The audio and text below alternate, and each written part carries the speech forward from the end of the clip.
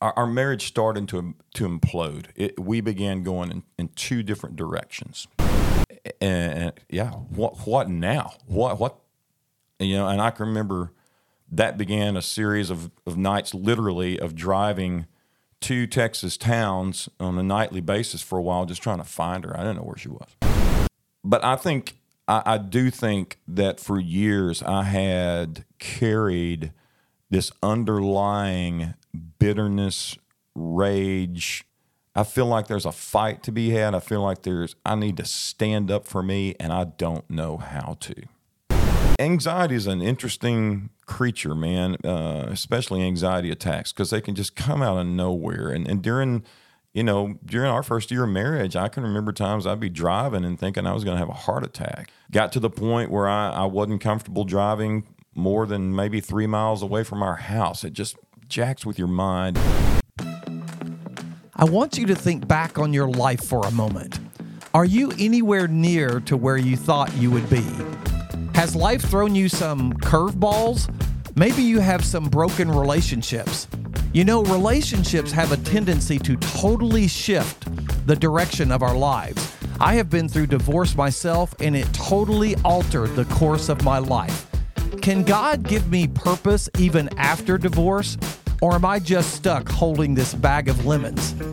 What about character defects like anger and anxiety? Where do they come from? These anger defects can derail me and completely stop me from forward progress in my life. How can God take things like divorce, anger, and anxiety and turn them into peace, joy, and purpose? These are the questions that I want to ask our guest today as he continues his life change story. I'm Eric Hutchinson, and this is the If Nothing Changes podcast. So, hey, friend, thanks for joining me again. So, David, on the last episode, we talked about your childhood, and we talked about a toxic relationship in college that continued to be a struggle for over a decade. I want to shift our conversation today to other areas in your life. Let's talk about ministry for a moment. I know you went directly into ministry after college, and I know that you are in ministry today, but would you say that you received a calling to ministry? And if so, when did that happen? I know some people talk about a calling. Did I have a calling to that? And I can't really say there was this moment where it was like, oh, yeah, man, this lightning bolt came out of the sky and I knew exactly that's what God wants me to do. Instead, it was one of those things that everything in my life just seemed to be moving that direction. There was no other direction for me that seemed logical at all. It was like, these are passion areas. I love doing this. I love trying to serve the Lord through doing this kind of thing. And so music and youth ministry. And so that was the thing. Okay, I'm going to go to college, and I'm going to do whatever it takes. I don't know what that is, but to become one of those guys. And You knew going into college, a Baptist college, that you were kind of headed into ministry. So like you said, it wasn't a lightning bolt necessarily, but you were headed that direction. Right. And as you say that, it makes me just realize the impact that my dad and mom had on me and my youth pastors, in that it didn't scare me away from that,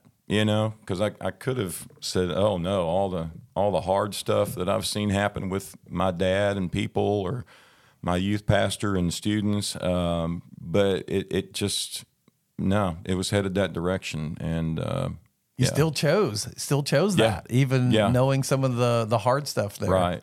Well, that's really interesting, and I want to ask you this question about anger, because you had mentioned, and I've talked to you before about anger. So would you say that you had anger issues growing up, or would you say that maybe this toxic relationship, that caused some bitterness, resentment, some things in you that swelled up, and then that became a problem? Or when was the anger thing, when did you realize there was an issue there? Well, that's a very observant question, Eric, because there's, I said a while ago that thing when I screamed at him in college, was kind of my second distinct memory of anger. My first one was in high school when I was student government president, and a couple of girls that were on the council with me one day, I don't know what it was. I just remember they questioned something or were kind of critical of something that I decided to do or whatever. And I just remember going to the student council room and locking the door, and I threw a lot of stuff, I was throwing stuff everywhere. That was my first kind of temper tantrum that I recall as,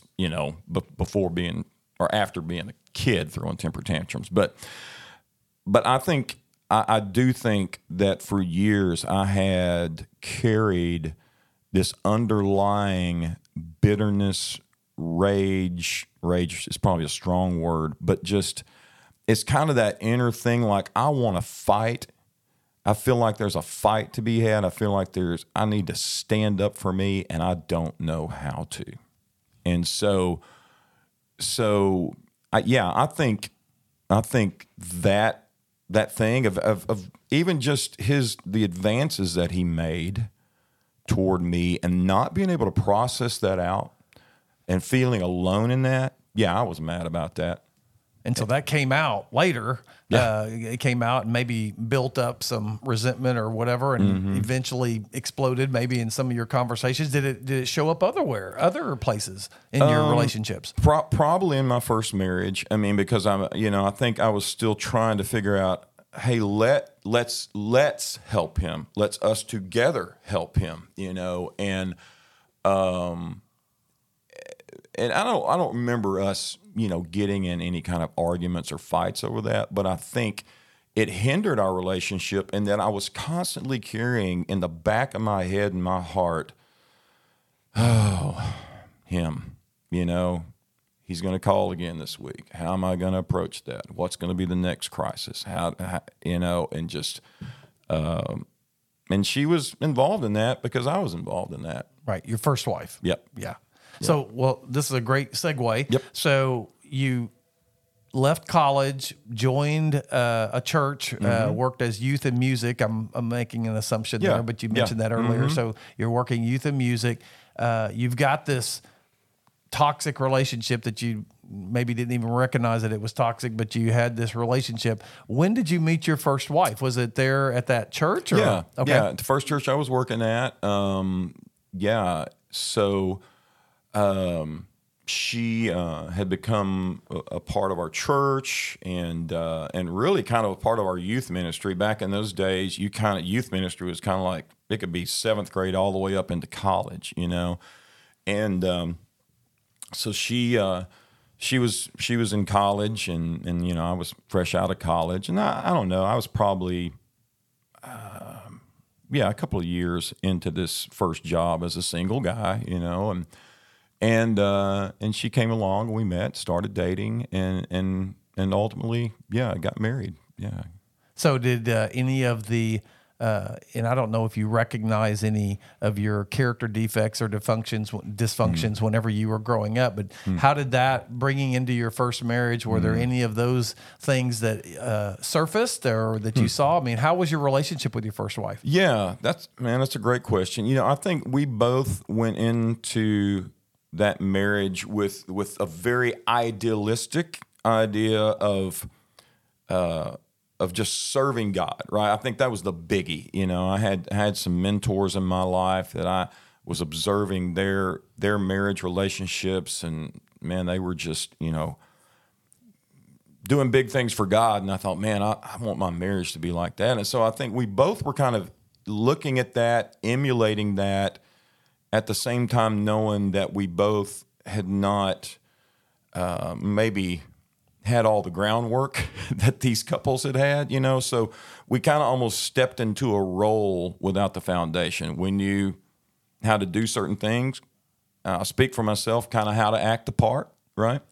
And but as far as things that I brought into it, I would say, I brought codependency and people pleasing into our relationship. It was hard for me to say no to people in the church or to events, So as a youth guy or a music guy, it's like if another church called and said, hey, can you come do a concert? Or, hey, can you come speak to our youth? Just like, man, that makes your bubble, kind of blow up pretty big. And so, man, why would I say no to that, right?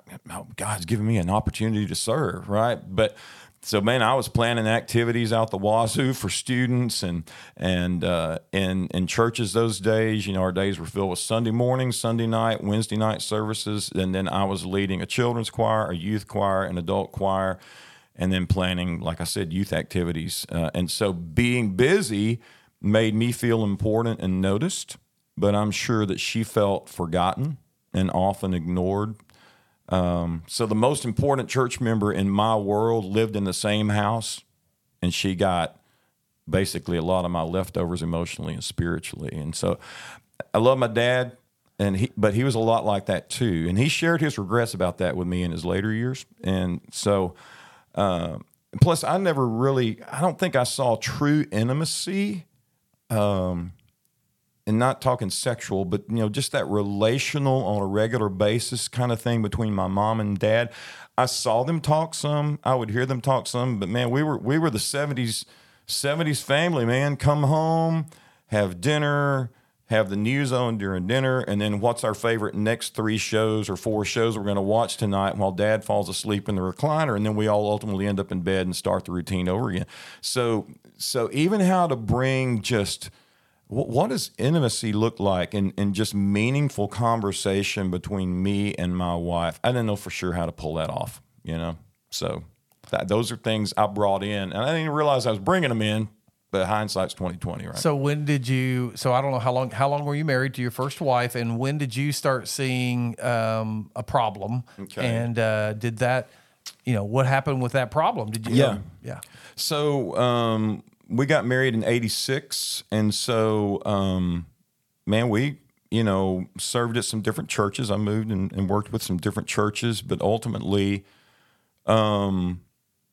in '96, we landed in Texas to be a part of planting a new church that was really the focus predominantly was going to be on university students. We were in a big university town, and man, it really, for both of us, it was just kind of like this dream situation. We'd heard about different ways that churches were doing some things differently, different approaches, and I just thought God had exposed me to some different things about that, and I thought, man, I want to be a part of something like that. A buddy of mine I'd known for years approached me about being a part of that.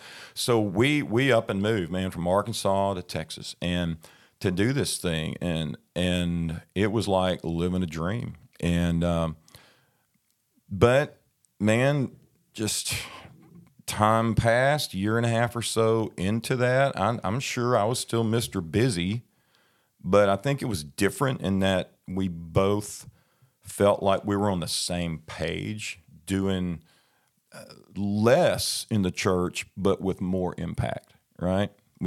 And so, whereas in churches I had been in before, I felt like we were doing a whole lot of stuff, not sure how deep the impact was going. And so here we are in the middle of doing kind of this dream thing with church, and I just remember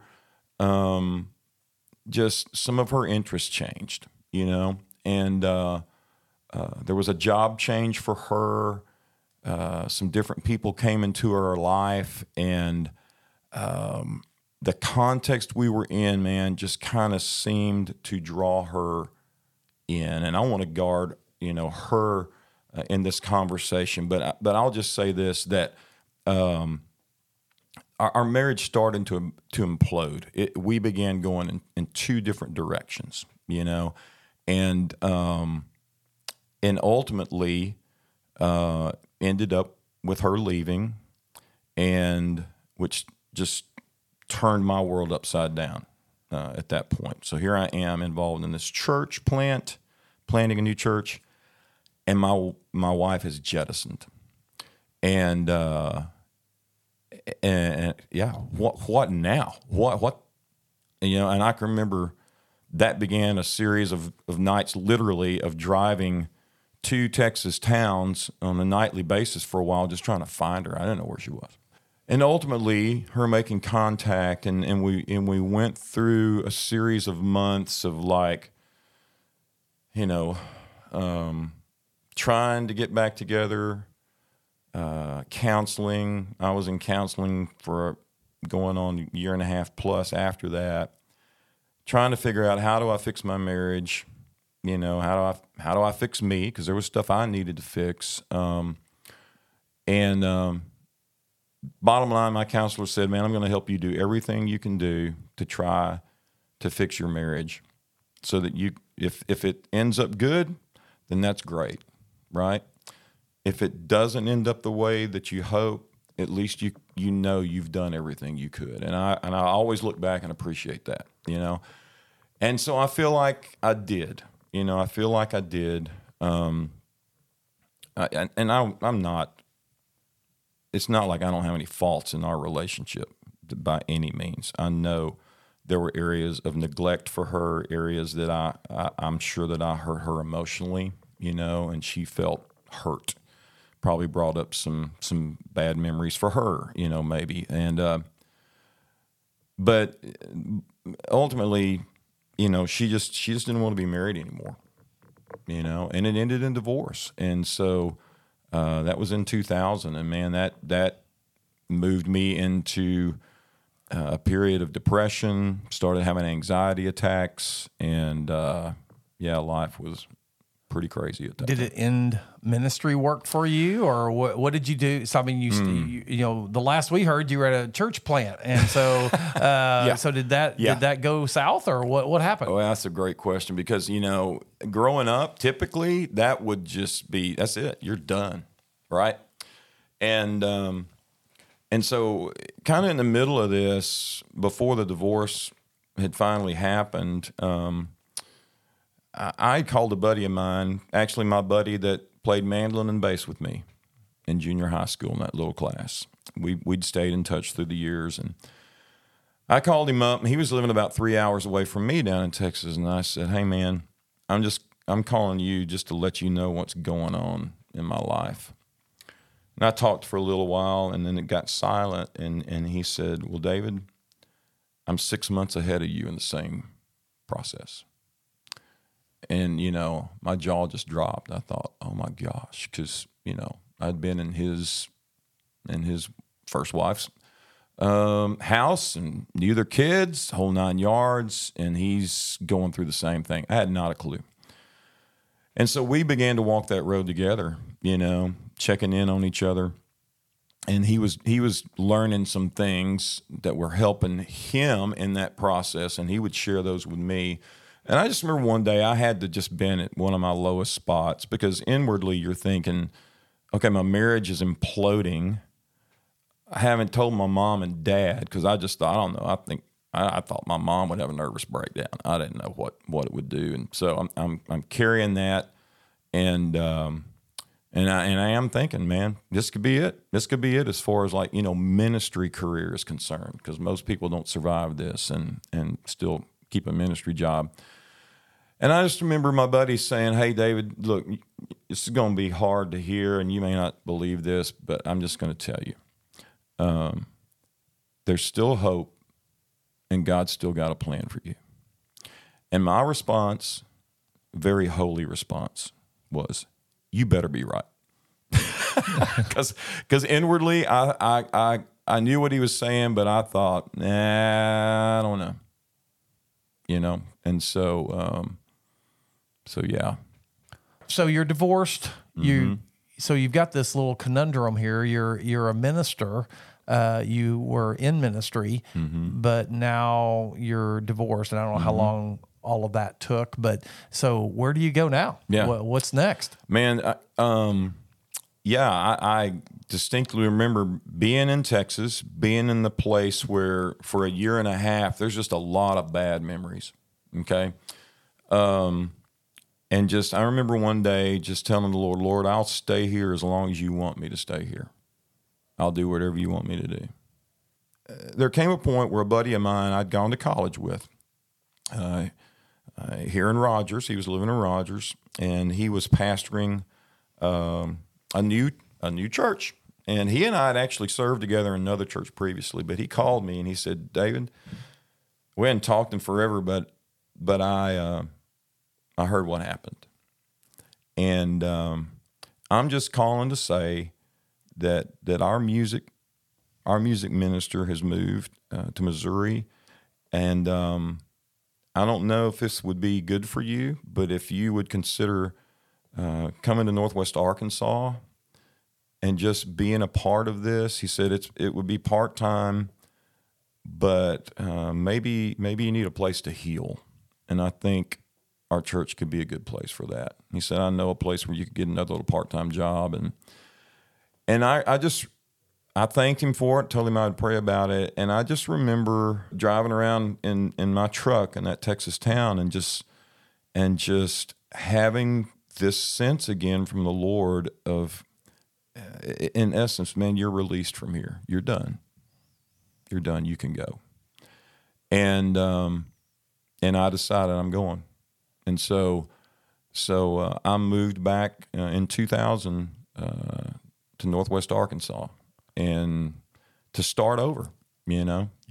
Yeah. So you took the part-time job at the church, Yep. right? And so let's move into your current wife, Karen, Yep. Who I know from high school because she's from this area. Yep. So really interesting. So how did you meet her? And then how was that first year in marriage as you were bringing in all the baggage from your past? How did all that go? No, yeah, that's good. So, moved back to Northwest Arkansas, and I do take this church job, and I was teaching at a little Christian school part-time, teaching music, and still wasn't making a great income, and so I took on some guitar students, just teaching guitar on the side, and so they all get their heads together and decide that Karen needs to go to the church one Sunday and meet me, and they've been telling her about me a little bit, and I think Karen just decided, I'm going to go, but I'm just going to make sure that they're not all a part of some whacked out cult church, and before I ever meet this guy. So she went, and we met that day, and honestly, I was at a point, I'd tried to date just a little bit, and I'd given up on that. I'm like, oh my gosh, this is crazy, trying to jump back in the dating world. And I'm like, okay, God, if that's something you want from me, you're gonna have to pull that one off, Well, he pulled that one off. I mean, it was just amazing that Karen and I met that day, and inwardly, I'm like, I'm not looking for anybody. And Karen thinks I set this up, but I didn't. But mysteriously, I think by God's hand, we ended up at the house of some people that night for a community group, and it was in the summer. And the community groups, basically in the summer, everybody who came to church that day threw their family's name in a hat, and they drew them out, and like 10 families or however many would go to this house, y'all would go to this house, whatever, And it was just to help kind of mix us up in the summer, to help you get to know other people. And yeah, lo and behold, who ends up at the place where I'm at? Karen does. And through that, man, it was like God very quickly made it clear, I've brought you two together. And Karen had been through a similar situation as me, and she had a very clear list that thank God that I guess, I passed the test. But I knew what I wanted and what I didn't want, and she was the same. And we met, and it wasn't too long before we got married. Yeah. So, back to anger, you mentioned even anxiety attacks and some other stuff. So what were some of the challenges that you and Karen have dealt with in your marriage, which there's been many years, and what would you say would be maybe a turning point for you? Oh, that's good. Well, yeah, coming into the marriage, interestingly enough, the anxiety attacks had not subsided. They had not gone away. And I'd done a lot of counseling about my divorce. I'd been through a divorce recovery group down in Texas. But I think the whole anxiety attack thing was probably just some underlying still like, what am I going to do? Who am I going to be? When am I going to get back on the career path? And I was working and doing that, but I think there was just a lot of still underlying fear and insecurity, and still probably some underlying anxiety still about the guy from college, because that relational door was still kind of open, and I tried to be a little bit more intentional in some things in that relationship, not letting myself be run over, but anxiety is an interesting creature, man, especially anxiety attacks, because they can just come out of nowhere. And during our first year of marriage, I can remember times I'd be driving and thinking I was going to have a heart attack, or got to the point where I wasn't comfortable driving more than maybe 3 miles away from our house. It just jacks with your mind. And all I can do is just say, thank God for Karen, because she walked with me through that, tried to understand what was going on as best as she could. I think in that context, as we were able just to talk about it, and she began to understand it, and I continued counseling, there came a point when the anxiety attacks subsided, and I think that could go hand in hand too with being involved with Celebrate Recovery. Ultimately, I came on staff with Fellowship Bible Church in Rogers, Arkansas in 2010 to work with Celebrate Recovery. And even though that's quite a few years in, I think just being able to process out a lot of that stuff from the guy in college was huge. With some other men, I'd processed it out some with a counselor and a good friend, and as well. So I think having kind of let a good friend into what all happened, and for him to just go, man, I'm sorry that happened to you, but I still love you, bro, was probably the first steps to some of that anxiety beginning to subside, Did you ever process where you felt like maybe the origin of your anger came from? I think, honestly, as I look back, I think that whole memory, like from high school with the student council gals, and then what happened with the roommate in college.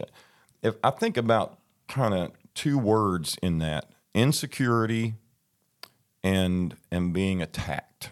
I think anytime that something was happening to me that made me feel insecure, it really wasn't an attack on my person, but I took so much into account. If you are criticizing me, then I must be bad. And instead of getting depressed about that, I think for whatever reason, I wanted to just bounce back and maybe show you how bad you are. I don't know. There was this kind of this fight nature, fight or flight. And instead of fleeing, I think I was trying to figure out, how do I defend myself? I feel really insecure right now. How do I defend myself in this? And I feel like I'm being attacked. And so it's kind of interesting. I don't know where are the roots of that. Is that from being an only child and not knowing?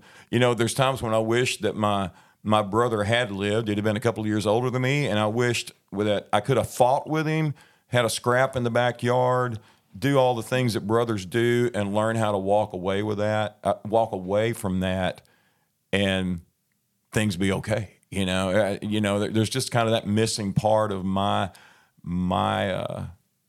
relational thing that I think, it would have been cool to have had those experiences and kind of learned some people skills. But instead, I think anger is very much a little bit of just a fight and a protection mechanism. So what tools have you learned to cope with the anger issues, or with even some of the other stuff that you've mentioned in our talk here? What tools have you learned that you can combat these issues in your life? Yeah.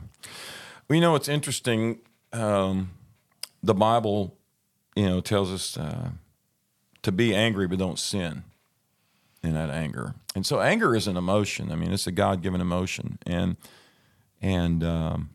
there's good kinds of anger and there's bad kinds of anger. And so I think one of the tools is looking at when I feel angry, what's this coming from? What's underneath the surface? It's kind of like you can see an ocean and there's the tip of an iceberg on the top of that surface, and maybe that represents my anger. That's what's coming out, kind of out of the surface of my being. But then get under the water, and what's underneath that?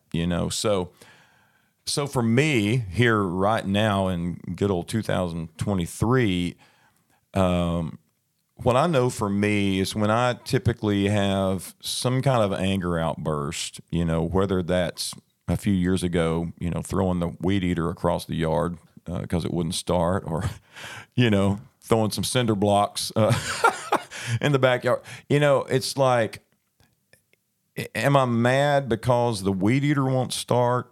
It could be, but probably if I stop for just a moment and go, why am I taking this out on the weed eater? Really, weed eaters they're going to start and they're not going to start, right? But what's going on in my heart today? Well, somebody at work said something that made me feel insecure or attacked.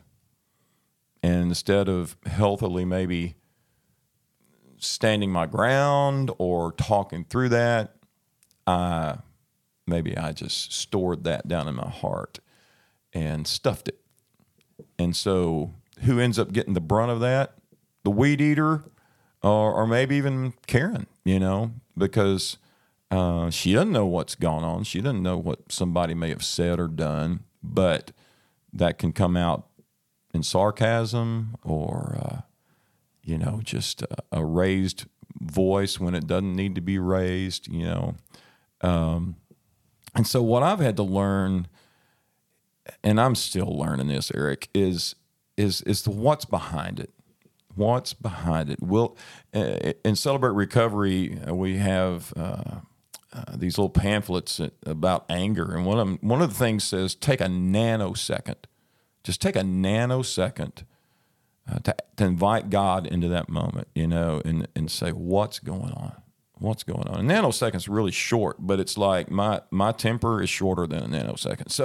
So it's like, can I stop in this moment, put the weed eater down or whatever it is, step aside and go, God, what's behind this? Because I feel it.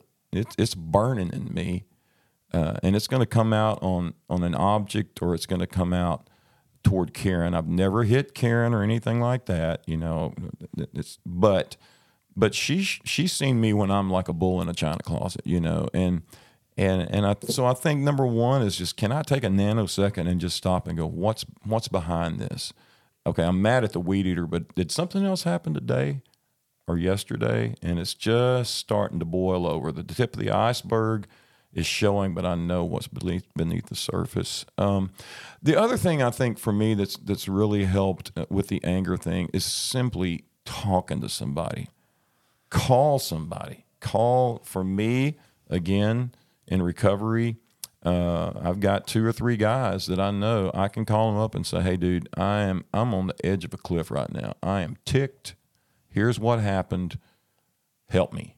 And there's just something about picking up that phone and just letting it out with somebody else who's not involved in it.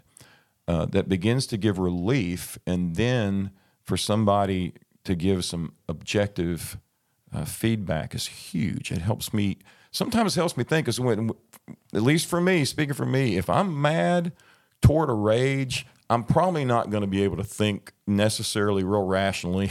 Helps to bring a brother in, into that. The last thing I would encourage is to process the pain, the anger out on paper. I'm not a daily journaler, but when I do journal, I try to be gut level honest. And there are times when God, he did that for me when my wife first left. The only way that I found that I could pray and process was through writing in a notebook.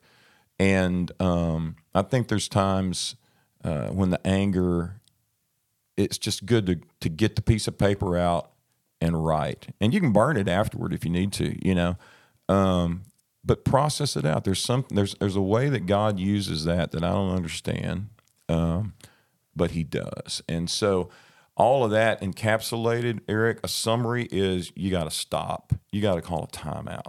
Either you're going to act out on the anger or you can call a timeout. And what are my tools? What are my tools? A nanosecond with God, some time with somebody else on the phone or in person, taking some time to process it out on paper. That's kind of some simple tools that I use. So, David, we've talked about a lot of different things. I mean, through your life, you've had some anger issues, you've had some toxic relationships, you've had some anxiety, maybe a little codependency. You've got some things going on in your life. So the person that's listening, and maybe they're going through some hard things in their life, maybe they've gone through a divorce, maybe something's happened in their life. So where is God in all of this? I mean, can you see a thread in your life from where God has guided you, put his hand on you? What would you encourage a listener who says, you know what? I have tried everything. My life is a wreck. Is there any hope? Well, I'm going to tell you the words of my buddy down in Texas right out of the gate. There's still hope, and God really does still have a plan for you, even though you may be hurting to the very depths of your core, because I've been there. But I decided to believe my buddy. There's hope, and God still has a plan. Okay, that may not happen tonight, may not happen this week, may take a few weeks or months. My encouragement to you would be, hang on, that God loves you, or his love is 100% directed towards you. And sometimes it's going to be hard to understand why he doesn't step in, but give him time. But I also encourage you to know that sometimes he may be waiting for you to make a next step, and that could be, I need to get a counselor. I need to find a trusted friend and tell them what has happened to me. I wasted a lot of years carrying a lot of stress and anxiety. You can't carry it forever. You need to let somebody into it, bring it into the light. You carried it in the darkness too long. Thanks, David, for sharing your story with us. Hey, if you are listening today and maybe life has thrown you a major curveball, maybe it's divorce, or maybe it's some other pothole in life. Maybe you are struggling with some character defects that just won't go away.